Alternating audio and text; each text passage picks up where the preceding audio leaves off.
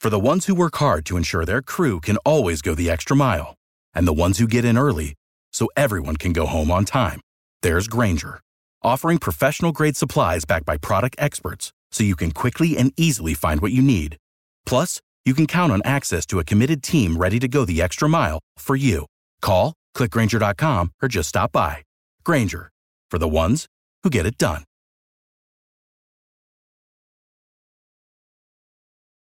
Every team, every topic, everywhere. This is Believe.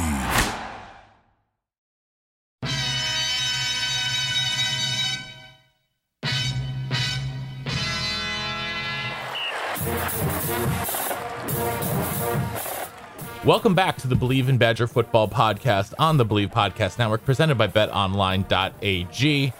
Once again, I'm Matt Perkins, joined as always by Badger legend, the Hebrew Hammer himself, Matt Bernstein. Matty, good to see you as always.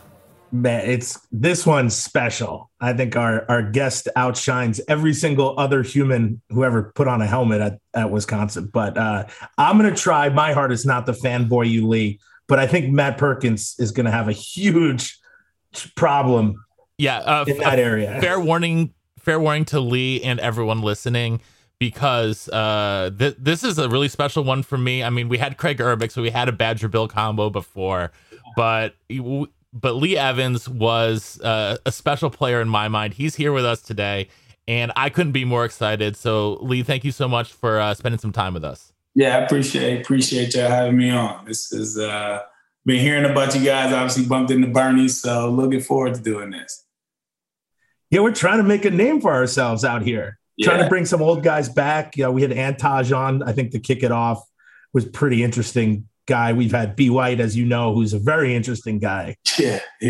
As you guys know, we are, in fact, presented by BetOnline.ag. The football season is in full swing on the gridiron. And as always, BetOnline is your number one spot for all the pro and college football action this season. With new updated site and interface, even more odds, props, and contests, BetOnline continues to be the number one source for everything football. Head on over to the website or use your mobile device to sign up today to receive your 100% welcome bonus. That's double your initial deposit just for signing up. Don't forget to use the promo code NFL100 when you do. BetOnline, the fastest and easiest way to bet all your favorite sports. BetOnline, your online sportsbook experts. But we couldn't be more happy, Lee. I mean, dude, you are, I don't even know what to say. Like, you are a mythical creature at Wisconsin. Like, I have dudes who would come visit me who don't know you and say, hey, that's Lee Evans in the bar. And I'd be like, man, how do you know what Lee looks like? And dudes just recognized you no matter what. And people ask, like, oh, who'd you play with? And all I have to say is Lee Evans. And they're like, okay, got it. Yeah. I mean, I'm going to try not to be like all over you the whole time, but how awesome is that feeling to have people just know you so well for what you were able to accomplish on the field? Yeah, well, I think one, it speaks to kind of Wisconsin and the Wisconsin fan base and how knowledgeable, how supportive, how loyal they are. I mean, obviously it's a great institution, but the people, the fans really, really make that place special. And so, to be able to come back years later and people still know who you are, I mean, it definitely feels special. And, when we were back a couple of weeks ago with so many guys back, right? And you see so many names that you hadn't seen in a while, but, the love is still all there. And all of those guys being back and getting recognized is special. And obviously with Coach just leaving, his whole legacy, being a part of that legacy is special because the guys who came through there, they really love each other and believe in each other and are there for each other. So it was a special time in Wisconsin sports. So let's talk about how you even ended up there in the first place, because you grew up around Cleveland, right? Yeah. So, I mean, Ohio, like Wisconsin has recruited Iowa somewhat in the past, but it's not exactly like, it's not that same like New Jersey pipeline. It's not the in-state pipeline. It's not, a lot of guys come from Florida. So how did Wisconsin get on your radar, and how did you sort of end up there and how did you choose that over the other offers that you had? So, it was a guy that I played with in high school, Chris Chambers. And so he ended up going to Wisconsin. At the time, I didn't really know much about Wisconsin, right? I was Ohio guy. I was an Ohio State guy. Growing up in Ohio, hate Michigan, love Ohio State. Nobody else really mattered, right? And so when Chris went there, obviously we played on the same team. I was younger than him, but Henry Mason, who was the receivers coach, he saw Chris, and then he saw me and kind of stayed with me, followed me. And, as I was playing football and running track and things like that, he kind of stayed with me. And obviously knowing Chris there and then bringing a bunch of Ohio guys there, some guys from Youngstown, Mike Eccles, who was also there, Delonte West, John Favre, like all these Cleveland guys, they were there. And so, going through the whole process as I got to be a senior and I go to Wisconsin, who had been on me for, since I was a junior, and seeing a lot of Ohio guys there and seeing the success that they were having, seeing the success that the team was having, it seemed like a good fit. How influential was Coach Mason? I know you guys were great friends or are great friends. Yeah, I mean, Coach Mason is a special guy. He's a special guy. And, he really not only, pushed me, but, in the recruiting process, it was, my family, my parents, and really getting to know them and being a sounding board for them when they came into Madison to visit. He was there all the way around. And so, that part of it, but, he knew how to bring it out of you too, right? He was a Midwest guy, went to school in Michigan. So, he was a no nonsense type of coach, but he was a great coach, great personality, and, really knew how to motivate players. And so that's why a lot of receivers under his watch had success, because he knew how to get the best out of athletes and, and make a few mad in the process as well. But that's part of it. So what was the best piece of advice you got from Coach Mason, whether it was something about on the field or off the field? We can do this whole podcast on that. We could just talk about all of the different quotes and everything. But, one of the things that he always said was, don't be scared to have success. Right? Just because you make a good play, like don't think that is, that's everything. Don't be afraid to do it again and do it again. And then when people expect you to do it again. And so, it was that type of pushing for me that was special, where it was, you made one, let's see how many you can make. Let's see how far you can go with it. And so that's something that I always remember to this day. I just love that Coach Mason could coach you in like a humorous way, and you knew that you made a mistake, but it didn't come out like some other coaches who would like just go hard at you, like straight up, like you suck. He was like, Byrne, that ain't gonna work around here. Like, it was just kind of like more humorous, but you definitely take to those things. I stood behind Coach Mason because he called all the personnel groupings when we'd run in. Yeah. So I was around him pretty much like the whole entire game because Coach White was up in the box. Yeah. So I spent all the time with him.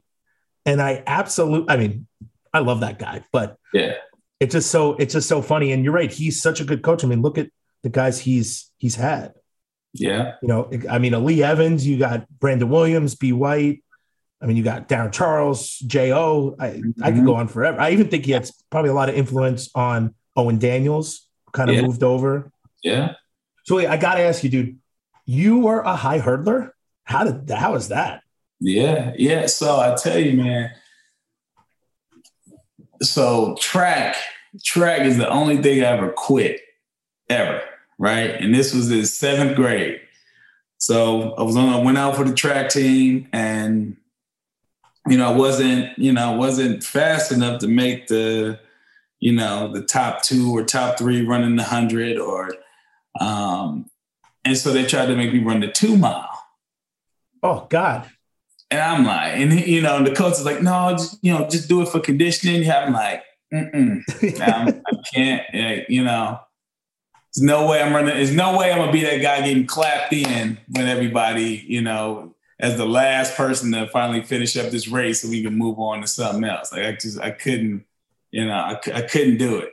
And so, so my 8th grade year, I came back out and they needed another hurdler. So I was like, okay, I'll try hurdles. And, you know, end up being decent at it, but I never really wanted to run track at all. And so when I got to high school, our high school had a really good track team. And a lot of guys on the football team ran track. So, you know, they kept pushing me and, you know, pressing me in to come run track. They come out, you know, we need a guy. And, you know, long story short, I end up getting out. I end up going out running the hurdles. And we had a really, really good hurdling team, you know, like the shuttle hurdle race.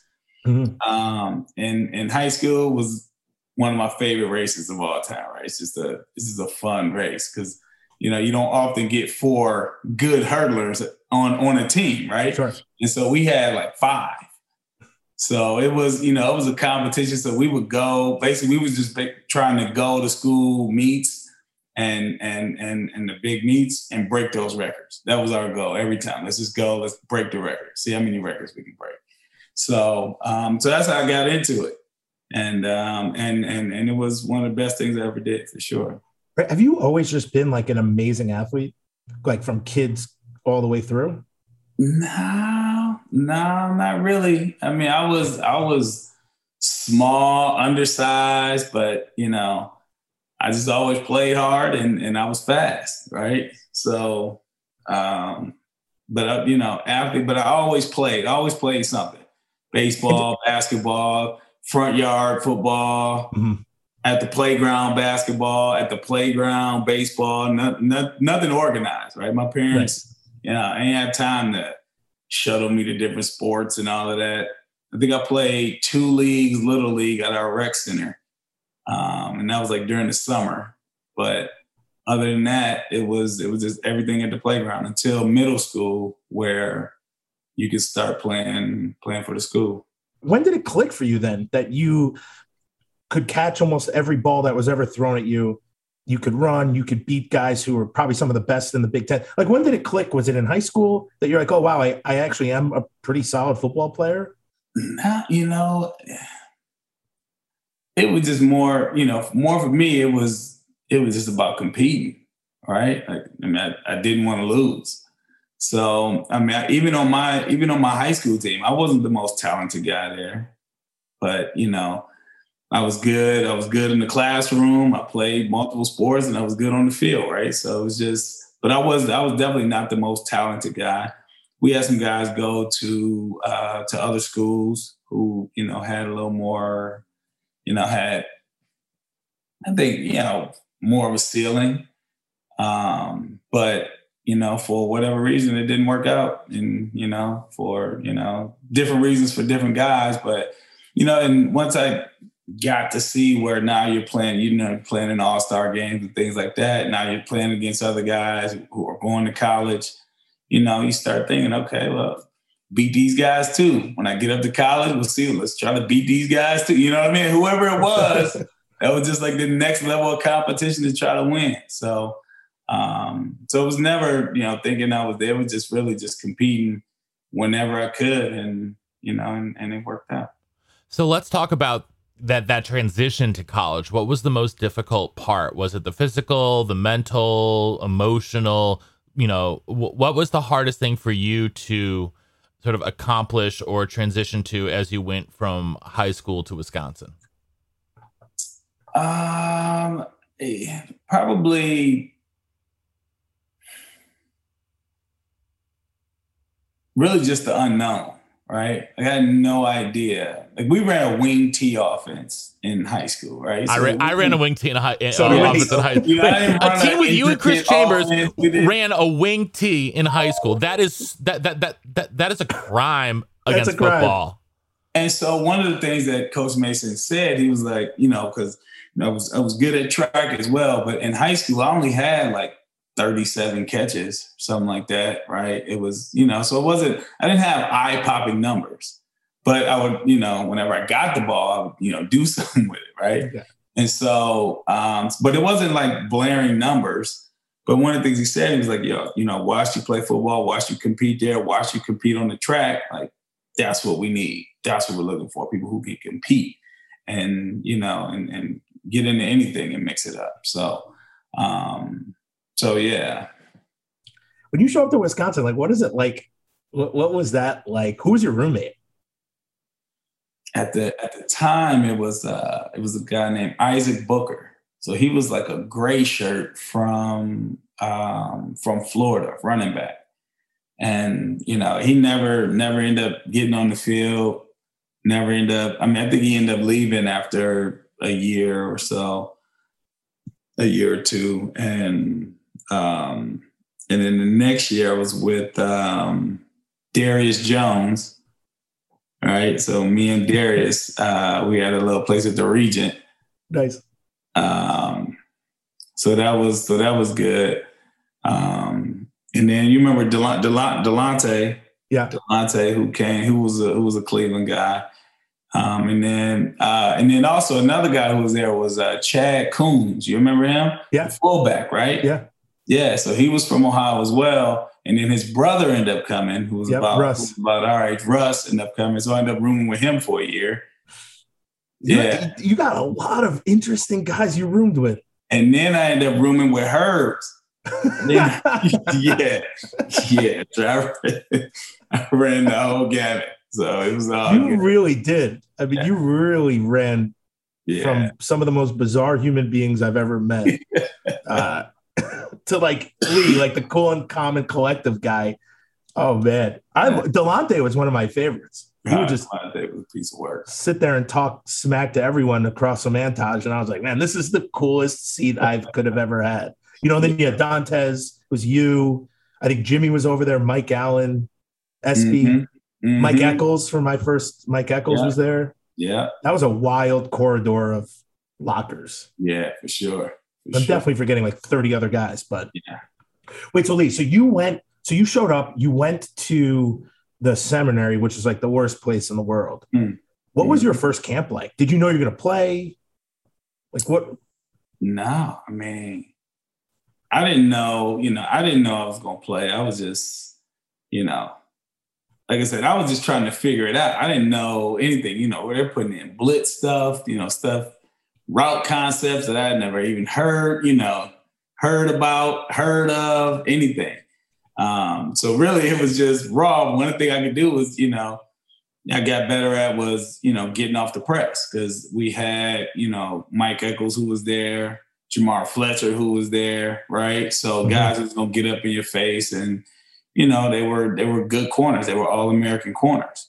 So, working against them every day got me better because I'm like, okay, until I can beat these guys, like, or when I can beat these guys, then I know I can compete against anybody in the country. So, like I said, I was just trying to figure it out. I didn't know, it was just go up, make plays. That's it. So outside of Jamar and Scott Starks and Mike Eccles, who was the toughest corner or DB you had to go against when you were on the field outside of Wisconsin? And I tell you, so it was a guy at Wisconsin, Donnie Brady, right? So Donnie played for the Bears for a while, went to Canada and played, but he was one of those big, long, strong corners that, like working it. So I would work man to man with him all the time. Like he was that type of guy. And so when I got to Buffalo, Troy Vincent was there. And so me and Troy used to stay after practice and, he would just say, let's get some work in. And Troy was like that too. Strong, long, smart, could play the ball. But he was on my team. Nate Clemens was another one. And so, bigger guys like that who were long and rangy, gave me a little bit of trouble. And so it was a guy in Baltimore who I played against my rookie year that, that was one I was just like, going into that game, I'm a little nervous. It was Chris McAllister, right? Oh yeah, I remember him. Yeah. So going against him, it was just, I was a rookie, but I kind of knew it, but I knew he was, he was big, he was strong, he could play the ball. This is going to be a dog fight. So for him, I would say that's who for me was, one of those, you got to get ready because, this is going to be a challenging day. So before we get into Buffalo and I completely fanboy out, we're gonna I want to stick at Wisconsin a little bit. So you played with both Brooks Bollinger and Jim Sorgi. Mm-hmm. You had Brooks was the starter for your first couple of years, and then you had Jim your final year. What was what was the transition like going from Brooks to Jim, and then also what were some of the differences between playing with those two guys, either in terms of like attitude or, in terms of like how they read the field, arm strength, anything like that? Yeah, I mean, Brooks was kind of the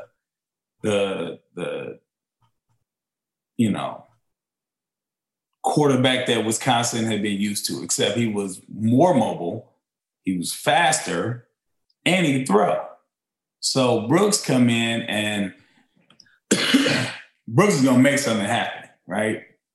Brooks is gonna make something happen, and even if he doesn't, he's gonna fight. Like Brooks is the guy that you want on your team 100% of the time, and he's gonna step up. He's gonna make plays, and his leadership throughout the offense, throughout the team is. I mean, obviously we saw when we went back. Was it now 20 plus years later, and he's still the same type of guy.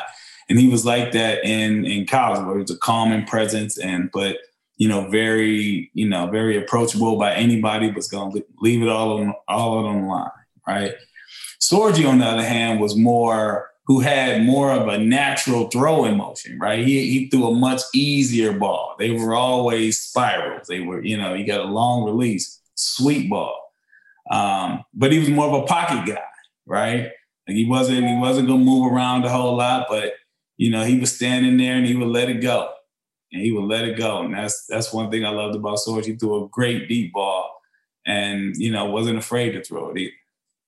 Yeah, I would totally agree with you. I think Brooks was like a tank, but that dude could take a beating in games. Sorgi, not so much. He just was smaller. Mm-hmm. But his arm, you knew like when Sorgi was in, you'd have like for AD and I, like we'd have to find an open space because he could dump it down. Like he wasn't going to start taking off.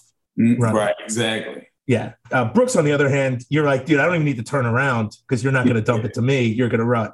Yeah, the timing on all the stuff now, it's going to be like, look, start running around. Let me find you, that type of deal. Exactly. So, Lee, I want to talk. I have two games that I like absolutely love. The game in Michigan State when you had 258 yards and 5 touchdowns. Which I think is still a record, if I'm not. Both of those are still single game records, yes. Did you ever go into a game like I didn't go into Michigan State thinking we were going to destroy them, but like, did you go in and know like, wow, man, I'm having a day. Like, how could this get any more crazy? Also, Lee, you definitely hold the 99-yard touchdown pass in Bowling Green. That's a record. Akron. Sorry, right. It was a Cleveland team not a Cleveland team. I'm sorry, Ohio. Yeah, team. Ohio team. Yeah. Man, you saved my hide that day. I fumbled the kickoff, and then Coach Palermo yelled at me for like 2.5 quarters, and then you scored that touchdown. And he like gave up. He's like, nah, never mind. We're gonna win this game. So like, Lee, what was it like when you were having like days like that? Yeah, I mean, that game was always a fun game because you knew Michigan State. They were playing man-to-man. That was going to be a physical football game, and it was going to be a tough football game. It's basically a man-to-man type of game. Who's going to win? And, we were doing a great job because even that same game, I think Dwayne had like 3 or 4 touchdowns, right? So we were running the ball well, play action in it well. So, Sorgi was comfortable back there, and it was just one of those days where everything was clicking. And, it certainly started from being able to run it because when you get, once you get out there one safety high, now we got more opportunities on the outside to eat. And so, and that's basically what happened. Dude, you were open the whole entire game. I mean, we didn't have to run the ball. And then I have to bring up the play only because it's so special is the Ohio State, out and up. Mm-hmm. I love the play because in the huddle, I'm like, what play are we running? Because I actually shifted to a wing and then ran a 12-yard out. I'm the slowest 12-yard out you could possibly run. By the time I looked back, the ball was already over my head. And so I just think it's so funny because you had to run, a 5 or a 10-yard out. And so by the time you were already up the field, I was looking back. And so I remember just like looking back, I'm like, oh my God, Lee's wide open. He caught it. I'm like, Shaver threw that. That was my initial, like, oh my God, did Shaves throw that? Yeah. As we're sprinting to the line. So like when you lined up, like what on earth is going through your head there? I mean, it's Chris Gamble, right? Yeah. So, you know him, right? And so, he's an All-American player, great player. Talking about those long corners. He was a long corner. Yeah, he was a long corner. He was fast. He would gamble. I mean, he was a great corner for sure. And obviously, he went to the league and had some success as well.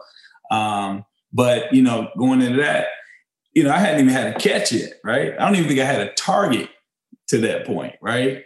And he get up, he called a play, and I got him beat by leverage, right? I got him beat to the out just off the leverage. And so as soon as I went out, I saw him bite hard, right? So I stick my foot in the ground, turn up, and the only thing I'm thinking, come on, ball, where you at?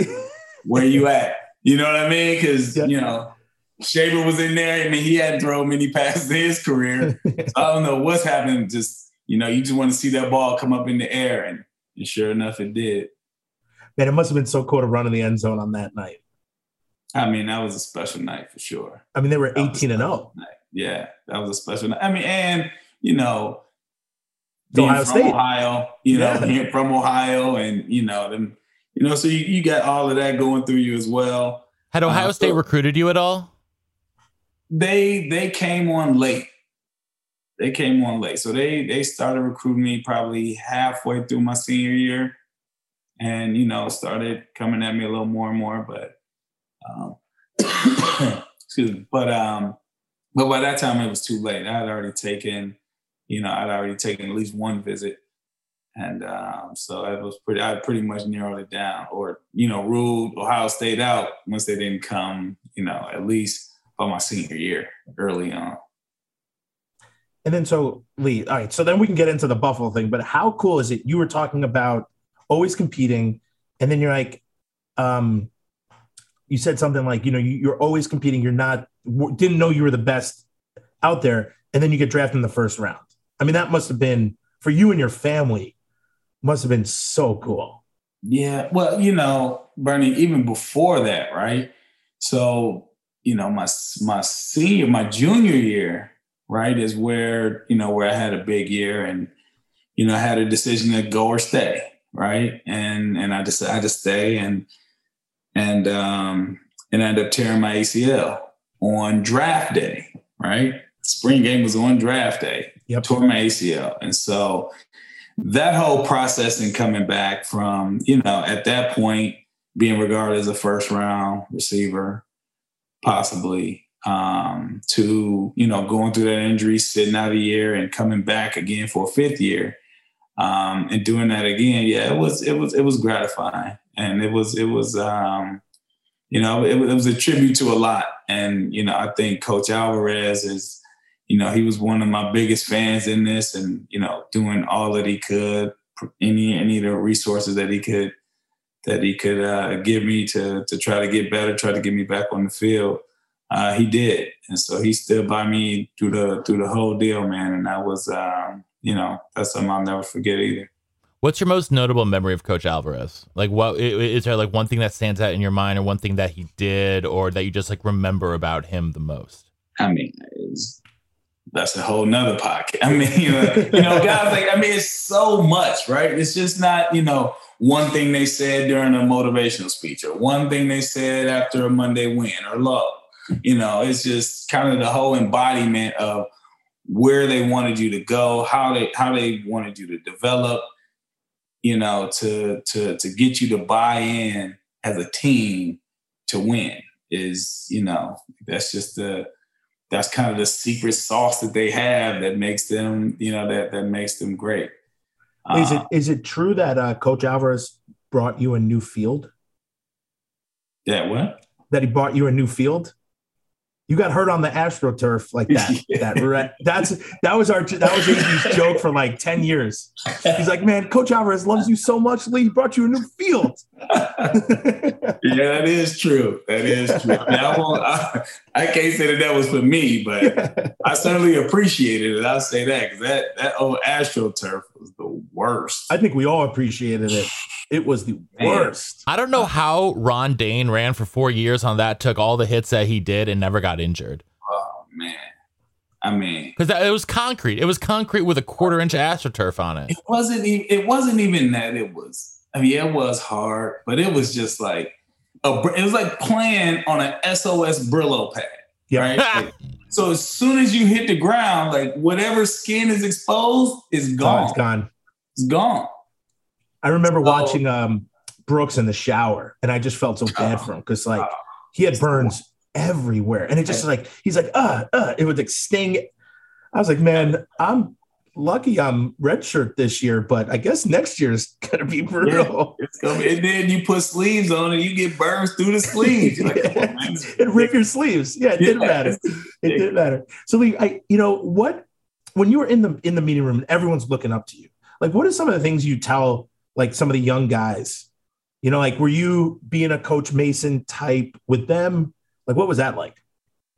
You know, Bernie, I wasn't the most, talkative, all of that. Really, it was just, I tried to demonstrate more than talk, right? So I tried to do it with my play and, how I carried myself and just how it worked, right? Because that's really what it was, right? Like all of these, you got guys in there who are, star-rated athletes and all of this and all of that, but, it's hard work that's going to take you further. Mm-hmm. And so, I tried to be that player every day, come to practice, work and practice, try to be great in practice, and so, and just try to be that vision for younger kids or younger receivers, not even kids, because I was a kid too, but, just tried to work hard and be a leader that way. So,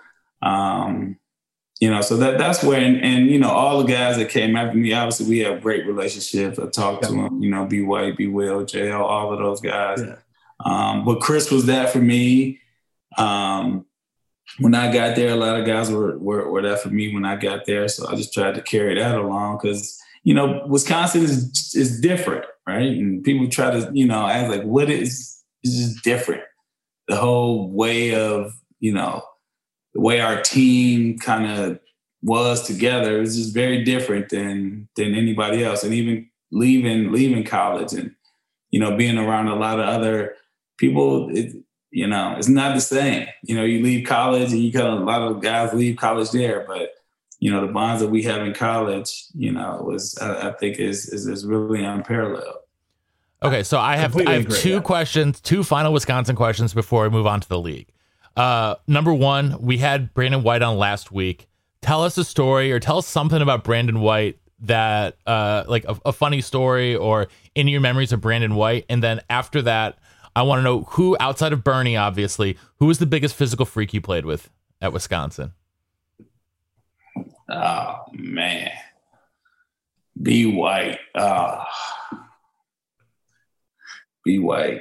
So I will say this about Brandon, right? When he came to Wisconsin, right? He was this Florida kid coming into Wisconsin, and it's like a whole new world for him, right? So it's like it's completely different. But you watch him on the field, like he was the best at getting off press I'd ever seen. Just the fluidity of it, the flawlessness of it, the ease of it, right? It was just, so I'm looking, I'm like, this dude's gonna be really good. This dude's gonna be really good. He got something that's, that you can't even teach. It's just what you have. And so, we got, when he came in, we got really close because they were, really trying to prep him to get to play and everything. And I remember his first time in the cold, his first time seeing cold, he just wasn't ready for it. He wasn't ready for it. And, coming from Florida to Wisconsin in January, this is rough. That's rough, especially just after Christmas break and you went back home. And now you come back to this where it's, you're going from 71 to -1. Yeah. No, he struggled with that. But, Brandon and I, we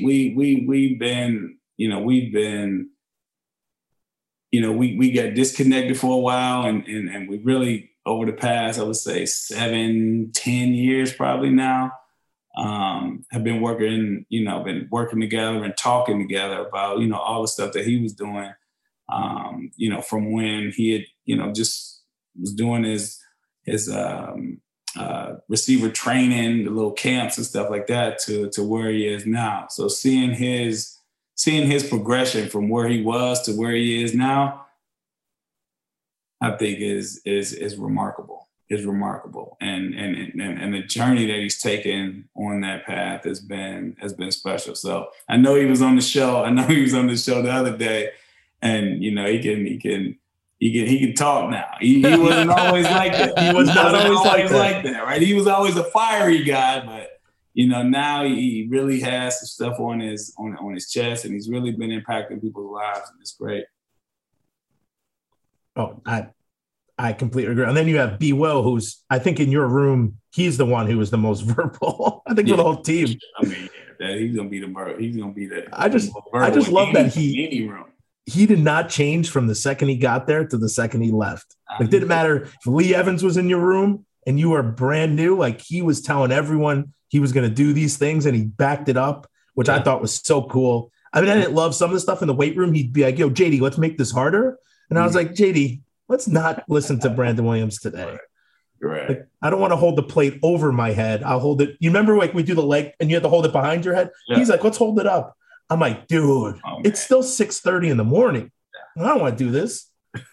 Guess what? JD thought it was a great idea. Yeah. So, I mean, just imagine, just think, in the three that came after me, B. White, B. Will, and J.O., right? 3 completely different, but like the blend of that is just is special. It's really special. And so who was the biggest freak? It wasn't me, who you played with. Man, I tell you, when I first got to Wisconsin, Aaron Gibson was like something. I mean, you didn't even know. It's a cartoon character. Like, right? It was like, what?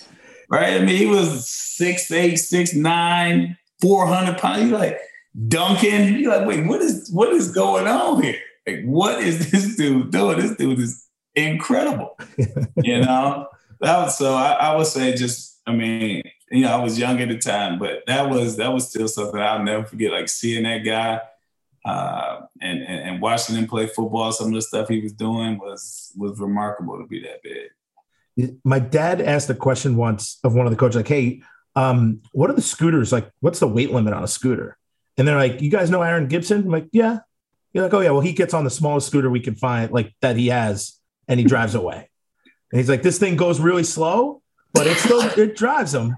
And I was like, oh, then I'll have no problem if Gibby can get on a scooter. And but have you seen him now? He's like 200 and something pounds. He looks great. I haven't seen him in years. He looks awesome. I just love that they used to have to bring in Rydell to fit his head because his head was too big for the regular size XX helmets. Like that scares me. I wouldn't even go. I would never play D end against him. I'd take a day off. If that happened. Yeah, it was. I think a lot of people felt that way, Bernie. I'll just say that. Got beat up on Saturdays. So we're gonna get to your time in the league, and now you get drafted by the Bills, 13th overall. I'm sitting at home going absolutely wild in my living room because my favorite receiver from my favorite college team gets drafted by my favorite pro team. Mm-hmm. And you were pretty adamant about having the number 3 in your jersey. Mm-hmm. And so now anyone who's a Buffalo Bills fan knows that, especially, at that point you can only be in the 80s. So you want to get 83, but the number 83 jersey is very special because it belongs to, the greatest receiver in the history of the franchise, Andre Reed. Mm-hmm. How did you manage to get the number 83 jersey? Well, I talked to Andre, obviously, for at the time, I think a tight end had it. I think Mark Campbell may have had it at the time. And so, I did want it up. I wanted 3 in my jersey. And so there was a brief conversation that I had with Andre, and, he kind of gave me the blessing to do it. He just said, and the one thing he said, he was like, wear it right and represent it well. Right. And so, so this is like my rookie year coming in. So, no pressure or anything. Yeah, no if pressure. You're going to wear it right. Okay. So yeah. So before we do that, I got to do something really quick. Well, you made this guy's whole day. You don't get it. Yeah. The throwback one too. That is a throwback. Yeah. Wow. So I had to break it out for today. So for those of you just listening, I just took off my shirt to reveal I have the Buffalo Bills 83 Lee Evans jersey. I've worn it to every Bills game I've gone to since I bought it. It is my favorite jersey I've ever owned, and so I'm doubly excited for this. So let's get into it a little bit more. So I have a trillion Bills questions. So Buffalo Bills actually have a pretty long and storied history about having some really quality wide receivers, from James Lofton, Andre Reed, Eric Moulds, who you played with for a couple years, correct? Was Peerless Price still on the team when you were there? He was back for his second stint. Back for the second stint. Yourself, T.O., Stevie Johnson, now Stephon Diggs. Mm-hmm. Out of those guys, you played with a couple of them. What was your relationship like with those other guys? How did, especially with Eric Moulds, did he sort of like show you the ropes when you were a young player? And what was the biggest part of your transition from college to the pro? Yeah, pro was, that transition was very different, right? Like you come in, first round pick, you're expected to play right away, right? Like you're expected to come in and make an impact. And that team that I went to was a really good team. A ton of, Pro Bowlers on that team, soon to be Hall of Famers on that team.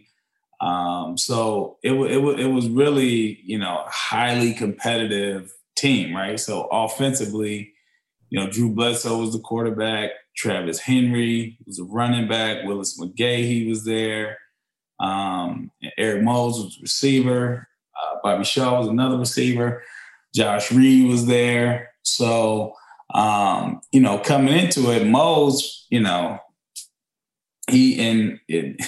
you know Moulds, he's a pretty outgoing guy, Mississippi State, right? So he's always, he's always got something to say, always competing, always talking, and, a great person to look at and look after about, how you want to play and get open and really catch the ball. He has some of the strongest hands that I've seen. So, but yeah, he certainly was a big brother to me and kind of showed me the ropes on, a number of different things, especially early on in my career while he was there. And so you came in with an interesting rookie class because he also had a first round quarterback there with JP Lossman. Mm-hmm. And so I assume you got a lot of reps having JP throw you the ball. And you also came in with an undrafted rookie named Jason Peters, who is still in the league, which is kind of amazing. He had been a college tight end. And, here he is, 17 years later, now still playing left tackle for the Bears. What was your relationship like with those other rookies? Were there anyone that you really bonded with early on? Both of those guys. So JP, well, they both JP, but JP Lossman, you know, that was my guy, right? I mean, obviously we came in together. It's receiver QB combo.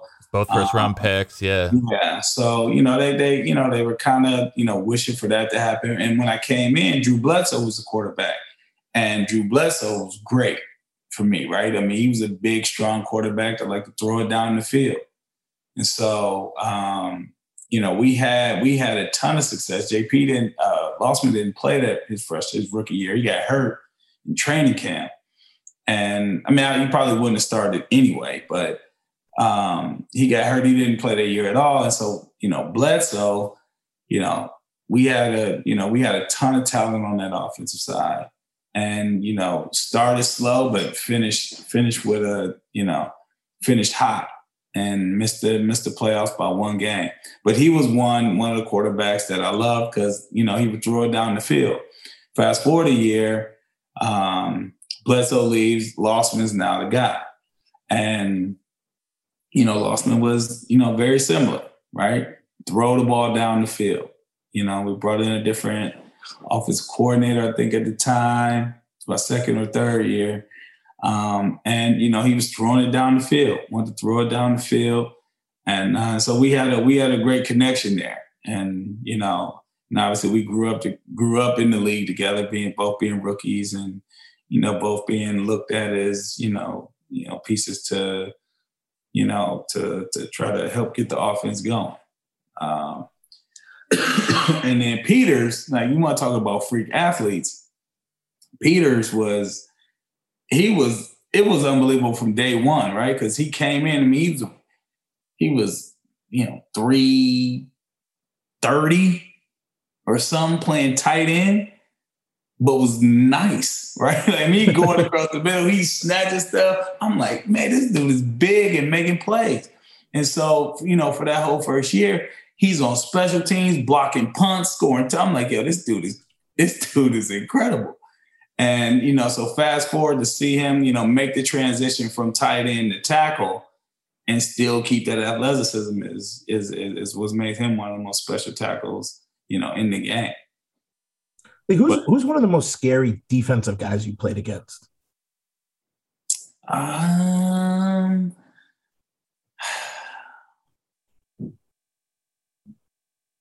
Was there any dude you're like, man, keep this guy away from me?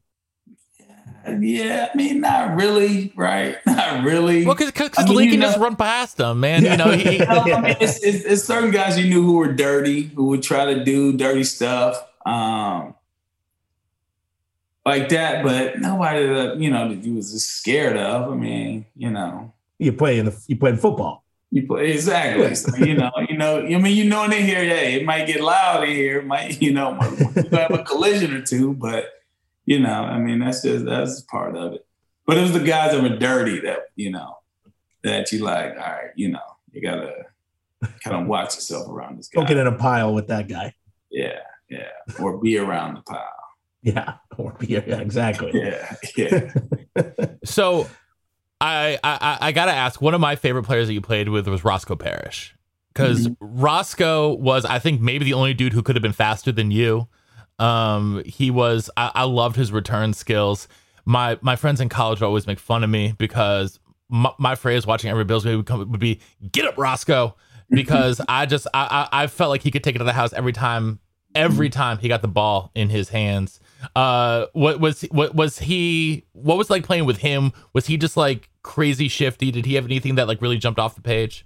Oh yeah. I mean, you look at him, it was like a human joystick, right? Yeah. It's just like the way he can move, the way he can run at full speed and change direction, and his quickness out of his cuts, you know, is what made him dangerous when he had the ball in his hands, right? And that was the only key, you know, trying to find ways to get the ball in his hands. Obviously, he's not, you know, on the outside, going down the field that way. So you had to, you know, run some screens, run them, you know, drag, just do anything you could do to get the ball in his hands. Because once you got the ball in his hands, you know, anything could happen. Anything could happen. So, you know, I learned a lot from him, just watching him run routes, Watching how he played the game. Obviously, he's from Miami, so they got a whole different, way about themselves, and it's very competitive. And it was more of, look, let's push each other to make each other better, right? Mm-hmm. If you see me slacking off, hey, get on me, let's go, and I do the same. So he was very much that way, and so. But he was one of those dudes that was just scary with the ball in his hand. So you played with a couple other Badgers too in Buffalo. You had Jim Leonard on the team for a time. You had Troy Vincent. What was it like having some of those other guys who had been through Wisconsin? Did you guys have a special bond because of that or anything? Yeah, I mean, obviously respect is always there, and so anytime, my time in Buffalo, which was special, was. Unfortunately marred by a lot of turnover, right? So it was just constant. A lot of coaches, yeah. So it was just constant, a new, trying to have a new identity every year, right? I mean, I was there for 7 years and it was 3 different GMs. So, so you're just constantly getting new guys in. And so, having somebody there, who went to college with or went to the same college with that you had some type of bond with was good, because it was a lot of, it was just a lot of in and out and a lot of uncertainty around the team as a whole. Yeah, I know we're running out of time. To bring it back to Wisconsin a little bit, in I think 2016, Matty P, that's right, you were inducted into the Hall of Fame. Mm-hmm. That must be, I mean, what does that mean to a Lee Evans to be inducted into the Wisconsin Hall of Fame? Yeah, I mean, it's special. It's special. And it's, I didn't necessarily expect it, but it's special because obviously when, somebody else votes you in and, gives you that high praise, it means a lot. And I love coming back to Madison. I'm in Madison a number of times throughout the year. Come back for games.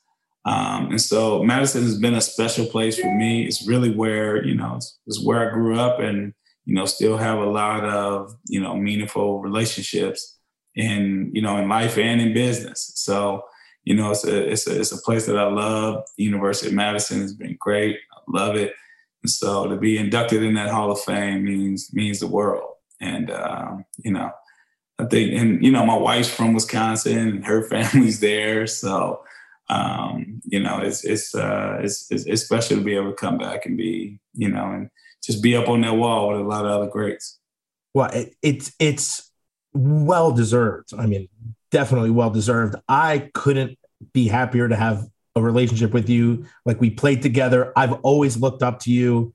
So I still, like, when I see you, you see me when I see you. It's like, I'm like the happiest dude on the planet. Yes, in Chicago, I had too many beers, but usually I'm still so happy to see you no matter what. Either way. And I think that's really special about that type of, relationship with the Wisconsin guys, even if you don't see them. Yeah. Like, I haven't seen B. White in forever, but when I do see him, it's like big hug outside of COVID, big hug. Hey, what are you doing, man? I miss you. Like, what's going on? So, Lee, you're just you're a special human being, not only to Wisconsin, but to people's lives. And dude, you're special to me, man. I love you. Hey, man, I love you too, Bernie. You know that. Listen, Matty P loves you. Look, he's wearing your jersey. I know. I didn't even know. So yeah, this has been awesome, man. And it's really great to see you guys, have this show, have some fun with the show, bringing guys back, and your take on the show is really cool, man. So I really appreciate y'all having me on. Yeah, no, thank you so much. This is special. Yeah, we really appreciate it. So that's going to do it for us here today. So until next time, thank you again, Lee, and on Wisconsin. On Wisconsin. On Wisconsin. Without the ones like you who work tirelessly to keep things running, everything would suddenly stop. Hospitals, factories, schools, and power plants, they all depend on you. No matter the weather, emergency, or time of day, you're the ones who get it done. At Grainger, we're here for you with professional-grade industrial supplies. Count on real-time product availability and fast delivery. Call, click Grainger.com, or just stop by. Grainger, for the ones who get it done.